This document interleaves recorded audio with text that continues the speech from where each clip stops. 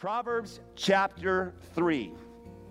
Bible says to trust in the Lord with all your heart, lean not on your own understanding, in all your ways acknowledge him, and he shall direct your paths. We know that one. We like that one. We put that one on social media, on Instagram, on Facebook, on Twitter, on Facebook. You name it. We do it all.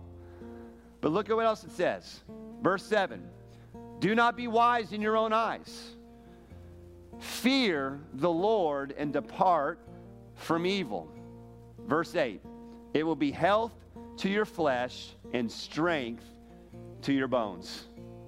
Now, I'm going to have a really, really hard time not being able to dissect this verse until the end of the message. I'm going to have a hard time. I'm going to do it because I got to get you some other content. But I'm here to tell you, if Daniel was to have a life verse, it would be Proverbs chapter 3, verses 5 through 8. We're going to go back at the end of the message, and I'm going to read it slower, and I'm going to point out some things from this verse that you would say would be on a shadow of a doubt. Daniel would have done this. All right, would you pray with me? Father, help in Jesus' name, and all God's people said. Amen. Thank you, sir. I'd love for you to write this down. 3 points today. Point number 1, straight to it, perspective. Just look at your neighbor real quick and talk. Say perspective. Okay, so here's the deal. 3 points on how wisdom from the life of Daniel worked in his life and paid off in his life. Daniel, number 1, he had perspective. Now, I don't know if you know this. You might. You're smart. Perspective is a funny thing, isn't it? It's amazing how one person could see something one way and another person can see the same thing a different way. This normally happens with your spouse. You see it one way, they see it another. It also happens before you get married as well. Then you get into parenting. You see it one way, they see it another way. You think this color would look good on the house. They think this color would look good on the house. There's a house not too far away from here. I'm not going to say who lives there. If this is your home and you live there, that's cool. But apparently somebody thought caution yellow was a great color to paint the entire house. And right next door to it was like avocado green. I'm like, did these guys conspire on this right here? I mean, it was bad. Someone had a perspective that yellow's good. I would go out of my way to say, I think the other one probably thought that wasn't so good. Perspective's funny. It's funny, too. Think about it for a little kid. If I was to say to my boys today, hey, boys, here's the thing. Today, right now, we could stop everything and go to Disneyland. Or when you go to college, I'll pay for all of your college. You know what they're going to pick? Disneyland. Every single time. Right? It's a perspective deal. And here's the thing. We would probably expect that, right? We would probably say a little kid is going to think, I want it right now. The thing is, as I said, that you would get something later. And to a kid, that don't make any sense. They want it now. Perspective's funny like that. Daniel shows us the power of perspective and the power of wisdom. Because Daniel understood that what he was feeling in the right now had no comparison to what was going to take place later. He had proper perspective. Now, in the same way, if my kids 20 or 30 years from now were still picking Disneyland over college, which by that point, college should have been a long time before that. But if they were still thinking that way, how many of you guys know that'd be problematic? Right? There would be a problem with that. Now, I want you to hear me. I want you to hear my heart. In the same way, it doesn't make me overly upset.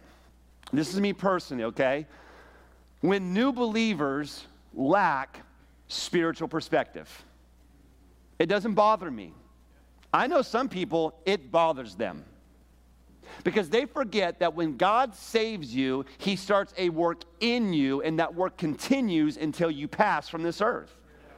It's an ongoing deal. So it doesn't bother me when a new believer is still working through some stuff. That, by the way, God's working that through them.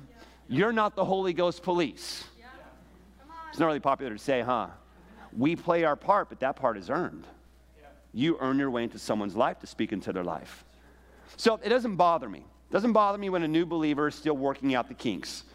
Aren't you just grateful that God gave you a lot of grace as you were working out your kinks? Yeah. Isn't it funny how much we forget that? Yeah. We forget it. But here's the deal. If after a long period of time as a believer, they still lack wisdom of spiritual perspective, something's wrong. We would agree. If after being a Christian for a long time, a believer still chooses to live for earthly treasures they can't keep over heavenly treasures they can't lose, something's wrong. Something's off. Something hasn't taken place. If after being a Christian for a long time, a believer still makes a judgment about God's goodness based on today's problem instead of it being based on his sacrificial death and finished work on the cross 2,000 years ago, something is wrong. The perspective is off. See, they lack spiritual wisdom. And we all have at one point. One of the things that sets Daniel apart was his God-given wisdom that he had in pretty difficult situations. If you've been reading with us, and as you will continue to read this week, Daniel was put in some pretty tricky spots. For example, did you know that Daniel actually, under the king's orders, with a group of other boys, went under the educational system of Babylon, which was wicked and evil. You ever think about that? Maybe you don't know Daniel as much. I'm so glad you're here. That's why we're talking about Daniel. He went through it because he had a perspective of wisdom. We'll get to that in a little bit more. I'll go even a little bit deeper on that one. Daniel understood that if I have God's wisdom, anything that I'm going through, I can get through. So he never judged God's power and goodness by Babylon's temporary success. Daniel understood something. He had godly wisdom. Let me give you a scripture. Proverbs chapter 9, verse 10. It says, the fear of the Lord is the beginning of, what's that next word? Wisdom. The fear of the Lord is the beginning. It's like the foundation. It's the start.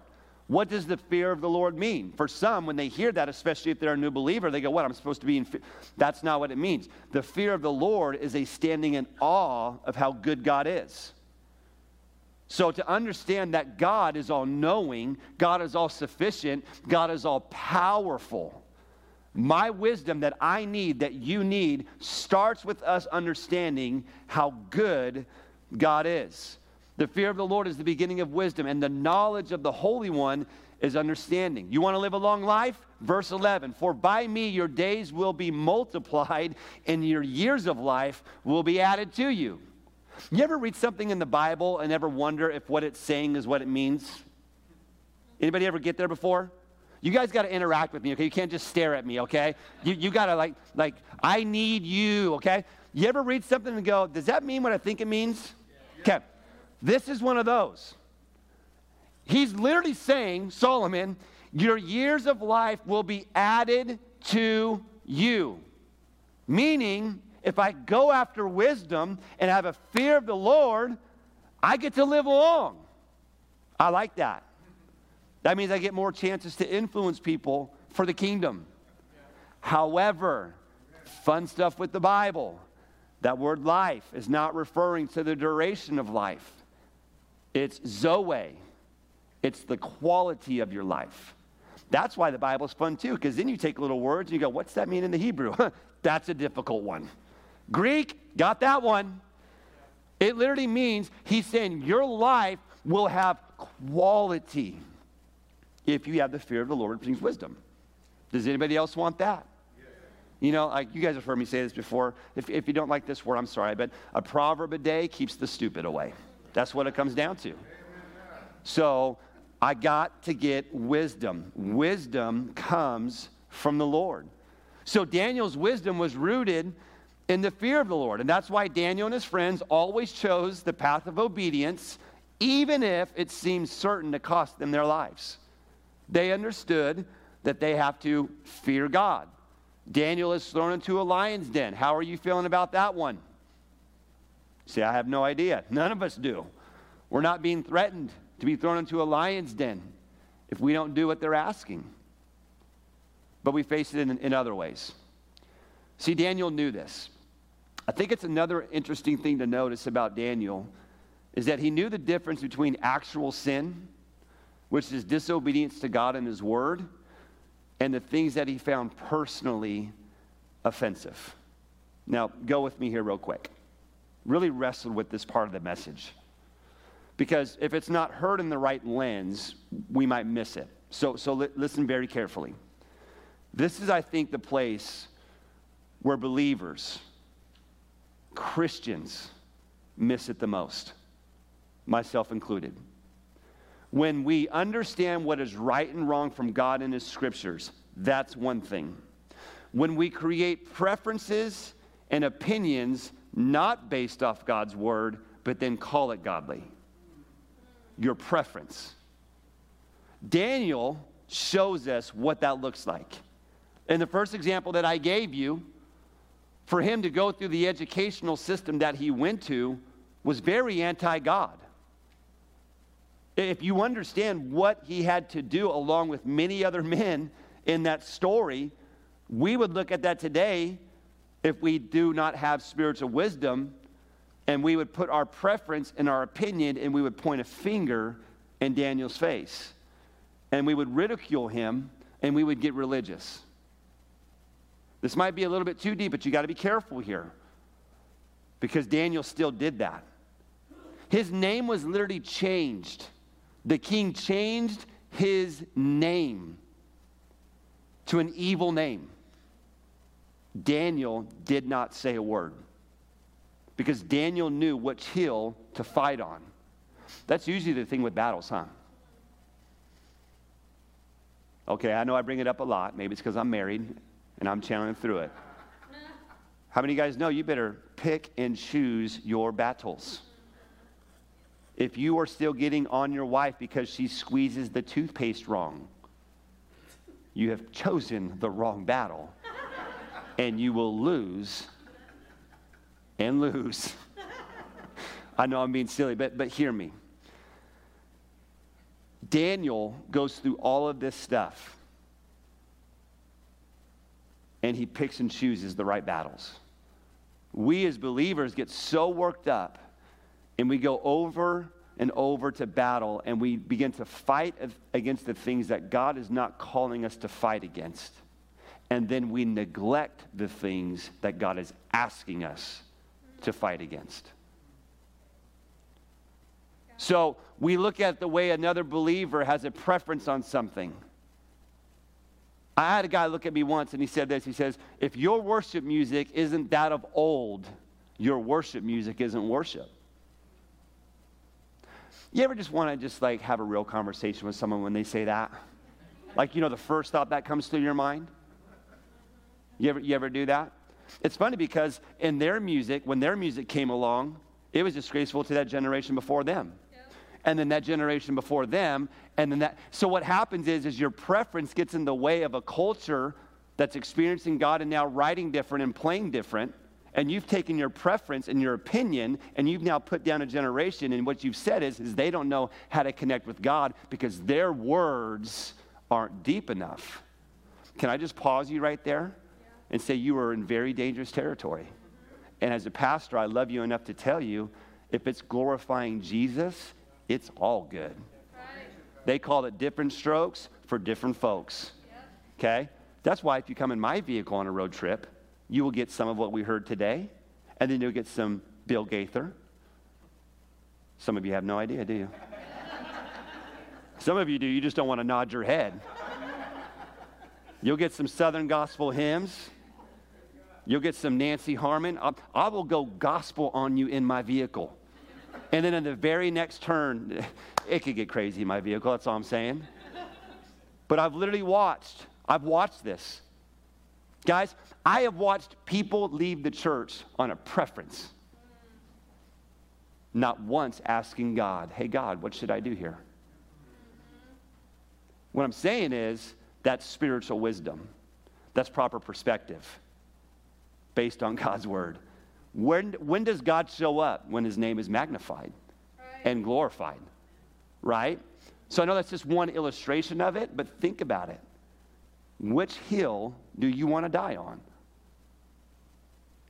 Moving on. Daniel understood this. I wish, matter of fact, I'll just challenge you. Go home today after your nap and after you dunk me in gallons of water, which be nice to me today, by the way. If those of you don't know what's going on after service, I got duped, okay? I have to go sit under a hot seat where you guys are going to soak me with water. Daniel understood that I have to have the proper perspective. And he knew what he had to address and what he didn't have to address. What's that mean to us today? What that means is as you face situations in your life where you are faced with a very tough decision, you need God's wisdom and God's understanding. Listen, the Bible says this, okay? James 1:5. If any of you lacks wisdom, you should ask God. Watch here. Who gives generously to, what's that next word? All. Woo! All means you. He gives wisdom generously. I don't know the right thing to do. Hey, God, I need some wisdom. What does God do? Gives you wisdom. It's that simple. You have to ask. That's why the wise are wise, because they ask for God's wisdom. It's as simple as that. We've made it complicated. Are you facing a major decision today? Before you go to any person, go to God. Yeah. Quiet your soul, get away from everyone, and just say, hey, God, I need your wisdom here. And the God of our Bible, the God of your Bible says, got you, I'll give it to you generously. Mm-hmm. Wisdom, perspective. I'm going to up my voice a little bit, get moving around, because some of you are drooping down. I don't know if the lights are dimmed or what, but listen to me. You got to get perspective. Like Daniel, you've got to get it. Look at your neighbor and say, you got to get it. That was lame, but we'll keep moving on. Number 2. There you go. Thank you. I like how they always wait for the quiet moment to do that. My man, my man. Number 2, fearless. Daniel was fearless. The Bible says this, John 4:4. You are of God, little children, and have overcome them, because he who is in you is greater than he who is in the world. Man, we could just end the service right there. God in you. God in you. Not you in you. I used to make this mistake all the time. I'd say to myself, Rich, you got this. That is such an improper statement. Because in and of myself, I don't have anything. God in me, hey now. Mm-hmm. See, it's why I think we give the devil too much credit. Yeah. So when you're facing a hard time and you get down and you let it overwhelm you and you get the woe is me mentality, are you forgetting who's with you? Are you forgetting who has done so much already? Have you forgotten all the good things that God has done? Then why do you let a temporary moment of whatever it may be, you can fill in the blank, derail your whole day? Why do you allow it to get to you so much that you can't even enjoy the company of those you love the most? Why do you allow problems that are so small compared to how good God is just get you down? It's because you've forgotten. And we've all done it. Come on. Yeah. We've all done that. Don't be looking at your neighbor saying, I don't do that. Yes, you do. It may not look how it looks for someone else. Some of you, man, you got it all over your face, man. That's me. I'm that guy. Like, you could tell me something, my face is going to tell you exactly what I think, which I hate sometimes. Anybody else like that? Okay, you ever been in that awkward situation? Come on, let's just be real, where someone gets you a gift, and you're like, is my face expressing how thankful I am for this, or does it show that this is a bad idea and not good? You ever been there? You know, when your kids do something for you, it's really cute when they're small, and then they do something later on. It's like, I don't think my face is matching what it's supposed to be matching here. We've all done it. How about when someone critiques you? What's that face look like?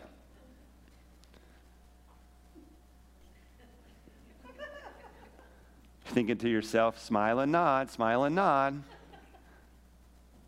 Deep down, you're like, who in the world are you to correct me? Oh, now I'm talking some of you. What's it look like? Man, it tells us so much. But think of Daniel. Think of Shadrach, Meshach, and Abednego. What are their faces looking like as they're getting ready to get thrown into a fiery furnace? I mean, they had just told the king previously, like, even if we die, we're not bound to you. That's fearless. That's a perspective. You know what that is for us today? Because we're not being threatened to be thrown into some fiery furnace. May feel like it sometimes. But what's your perspective when you have to walk through something that you can't get around? What's it like? Is the joy of the Lord your strength? Do you have peace that surpasses understanding? Do you have a mentality just like those men who just said, hey, do what you want. God's still with us. Everything's going to be good. Like there comes a moment where you just got to be fearless to the Lord. Proverbs 4:18, as Nate comes, the path of the righteous is like the morning sun, shining even brighter to the full light of day. See, Daniel didn't spend his time worrying about everything that was going on. He wasn't worrying about being held captive. He was focused on what God was asking him to do. Nothing was getting in the way of that. In situations where God spoke clearly, he did what God said. But notice, in situations that were not as clear, he did what seemed best. Daniel was great at that. I think chapter 6, with the prospect of being thrown into the lion's den, Daniel got this. Daniel 6:5. Then these men said, we shall not find any charge against this Daniel unless we find it against him concerning the law of God. So these men, they go to the king. His name was Darius. And they talked him into making a decree that prayer to anyone but the king would be a violation punishable by being thrown into the den of lions. So what does Daniel do? Verse 10. Now when Daniel knew that the writing was signed, he went home.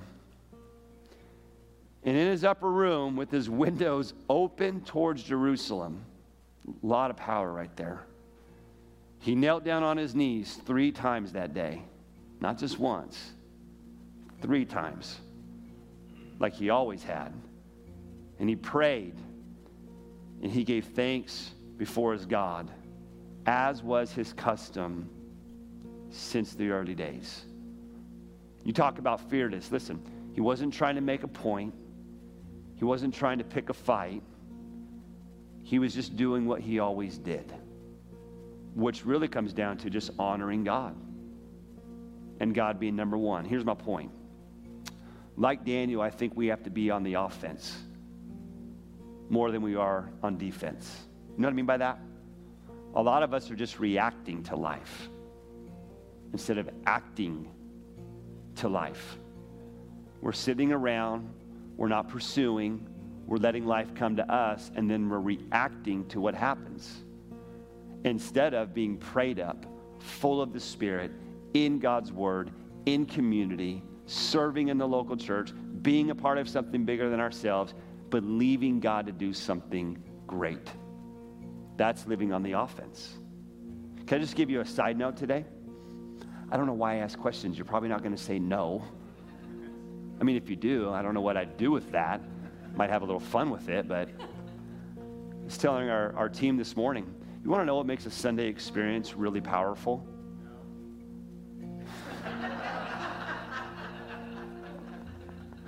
This side over here. Stretch your hands. Those of you online, don't worry about it. You're doing great. That was so good, by the way. You guys know you can't do that. You get my attention gone, it's over. What was I talking about again? Okay. You want to know what makes this really good? Don't say no. Here's what makes this really good. Is that when you've actually put some expectation to what God can do when you come here. You want to know what makes church powerful? Because the Bible says his presence dwells in his tabernacle, his temple. Our terms today, his church. So what happens is if you want to get the most out of this time that we have together, you're not thinking about it only when you just walk through the doors. You've been thinking about it long before you got here. Matter of fact, it actually could have started on Saturday when you made sure the car had gas so you didn't have to stop on the way. Couldn't find that pump because everyone's doing stuff on the weekend. Now you're agitated. It happens best when you put your clothes out the day before. You ain't got to think about it, especially if you have kids. Woo! Game changer. Works really good when you get some breakfast before you come. It actually works really good when you show up before. Before the worship team starts playing.